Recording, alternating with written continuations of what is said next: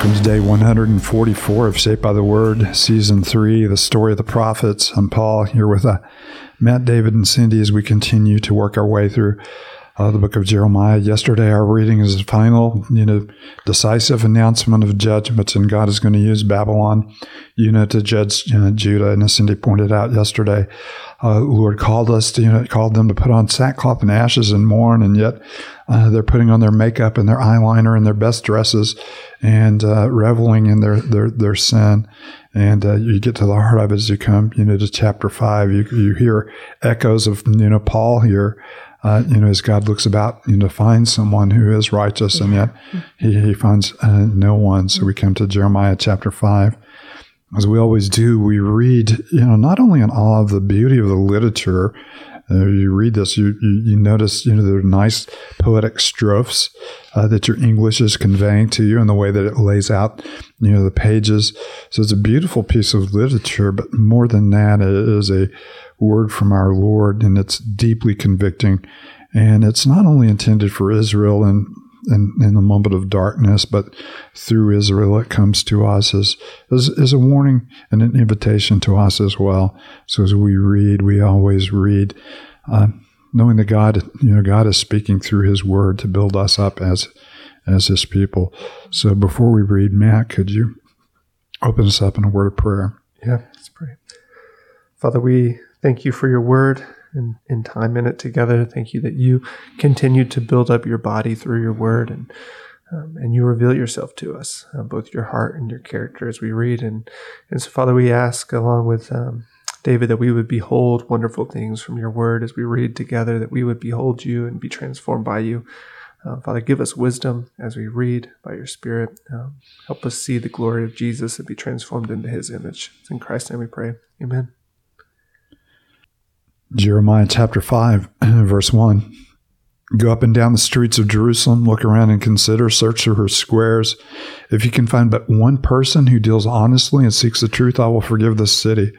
All they say is, surely as the Lord lives, still they are swearing falsely.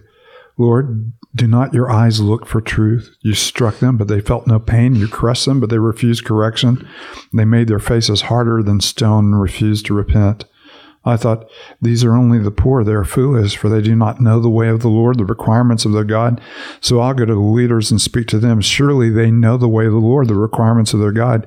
But with one accord, they too had broken off the yoke and torn off the bonds. Therefore a lion from the forest will attack them, a wolf from the desert will ravage them, a leopard will lie in wait near their towns to tear to pieces anyone who ventures out, for their rebellion is great and their backslidings many. Why should I forgive you? Your children have forsaken me and sworn by gods that are not gods. I supplied all their needs, yet they committed adultery and thronged to the houses of prostitutes. They are well-fed, lusty stallions, each neighing for another man's wife. Shall I not punish them for this, declares the Lord? Shall I not avenge myself on such a nation as this? Go through her vineyards and ravage them, but do not destroy them completely. Strip off her branches, for these people do not belong to the Lord. The people of Israel and the people of Judah have been utterly unfaithful to me, declares the Lord. They have lied about the Lord. They have said he will do nothing. No harm will come to us. We will never see the sword or famine. So you do have that image, Cindy pointed out yesterday that we've already talked about.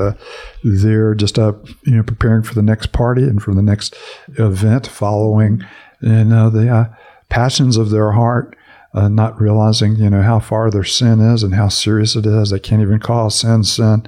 And ultimately, God will call them into account.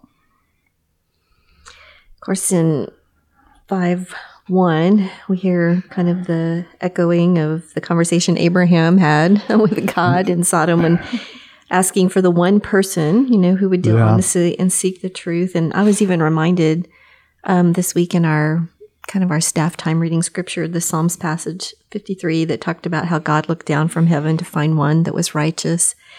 But it's just a reminder that all have turned away. No one all are corrupt and no one does good, and not even one is righteous. And so it's just, we do know that we do have one who is righteous. And, we do. We do have one who is righteous, and through his righteousness, we can come in and experience, the depth of God's righteousness. Mm-hmm. But it is, and as Abraham is pleading with God to spare Sodom and Gomorrah, he gets it down to say, how about, if you found 10 righteous people and you find this, moving back, to Israel, for the sake of one.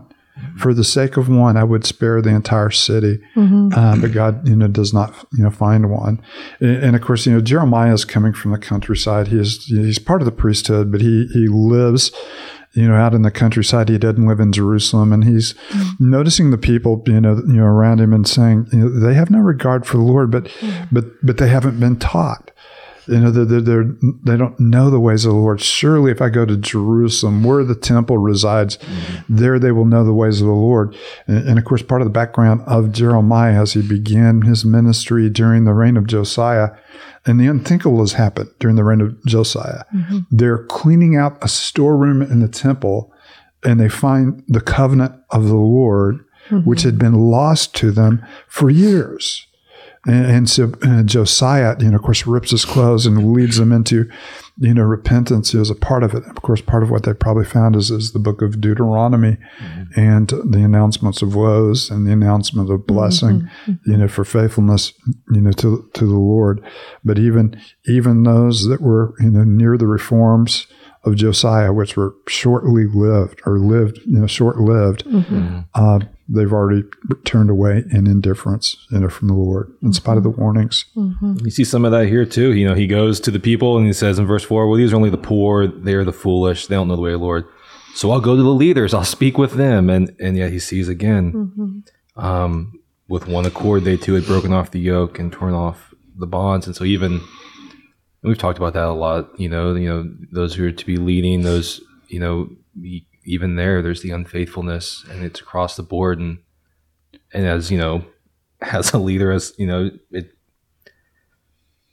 is strong words to even be considered as someone who's trying to lead and to consider, do I know the ways of the Lord? And so just because you're a leader doesn't mean you even know. And there's some indictment there.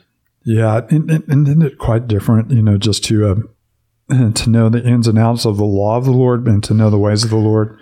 There's something a little bit, richer and deeper. It's like if you've lived with someone for a little while, you can kind of predict what they'll do and how they'll respond.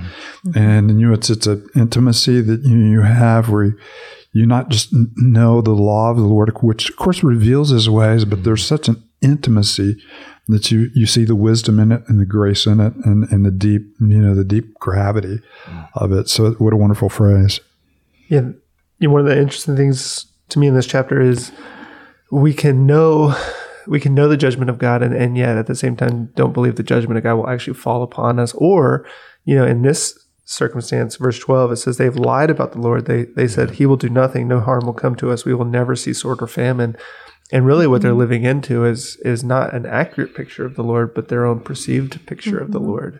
And yes, he does reveal himself as a judge. He reveals himself as compassionate and kind, slow to anger. And yet they're presuming upon, this image of God and not the actual God himself. Right. But I will not leave sins unpunished. Yeah. And so you have, both, you have both in God's righteousness and forgiving sinners and his righteousness and upholding, the law. And, those two come together in Christ, that he kept the law for us and was judged for our sin. Which is an incredible picture. But you're right. They had their own portrait of God. He didn't really care. He kind of smiles at our sin, much like we do. He's a kindly old grandfather, and sure, he's a little disappointed in us, but he just kind of winks at our sin and says, "Oh, how cute." And of course, that's not at all the case. He is a jealous God who hates everything that would rob us of knowing him, in all of his glory. Well, and in his judgment, we see this in 10, 11. We've talked about this so many times in the prophets, but God continues to preserve a remnant, in his people in the midst of unfaithfulness and him declaring they've been utterly unfaithful to me. He says, go through the vineyards and ravage them, but do not destroy them completely. He preserves a remnant. And we see that image, of a vineyard, God's people being likened to a vineyard. We saw in chapter 2, he planted a beautiful vineyard and yet it grew wild. And he said, what happened? And no, and it's in the remnant theology is very important because, God is going to bring severe judgment, and it will take, Israel down, almost to the bone. But there's always just a hope that's left. And of course, one of the things we've seen in Isaiah, and we'll see again in Jeremiah, that out of that a shoot will grow. And of course, it will lead to the ultimate, return of the Davidic king and the ultimate, coming of our Lord Jesus Christ and all of this. And any people that are faithful to themselves. But this is starting over. There'll just be a few. We read that yesterday. I'll take, one from each town and 2 from each clan. And a few will come back, and they will be humble, the humble of the land and the poor of the land. And they will receive me as their God, and I'll give them shepherds, after my own heart. We even see the question in 7, why should I forgive you?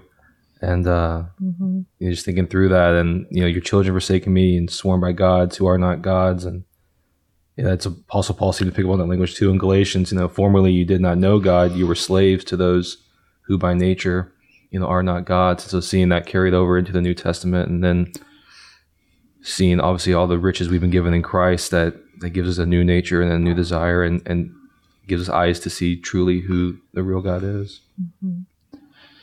For their rebellion is great, and their backslidings many.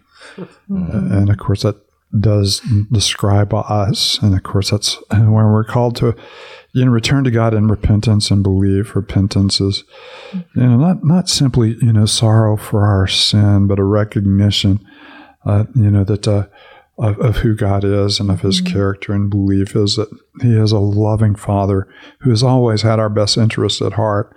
And even when he seems harsh, he is still doing as Paul promised his believers in times far more trying than our times, that he is causing all things to work together for the good of those who love him and are called according to his purpose. Father, thank you.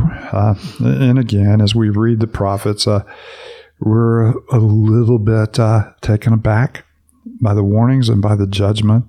And yet we look at these portraits of judgment and realize that this is a judgment that should have fallen on us, and even more severely than anything that could humanly happen to anybody and on the face of this earth. And yet this is a judgment that fell on Christ Jesus on our behalf.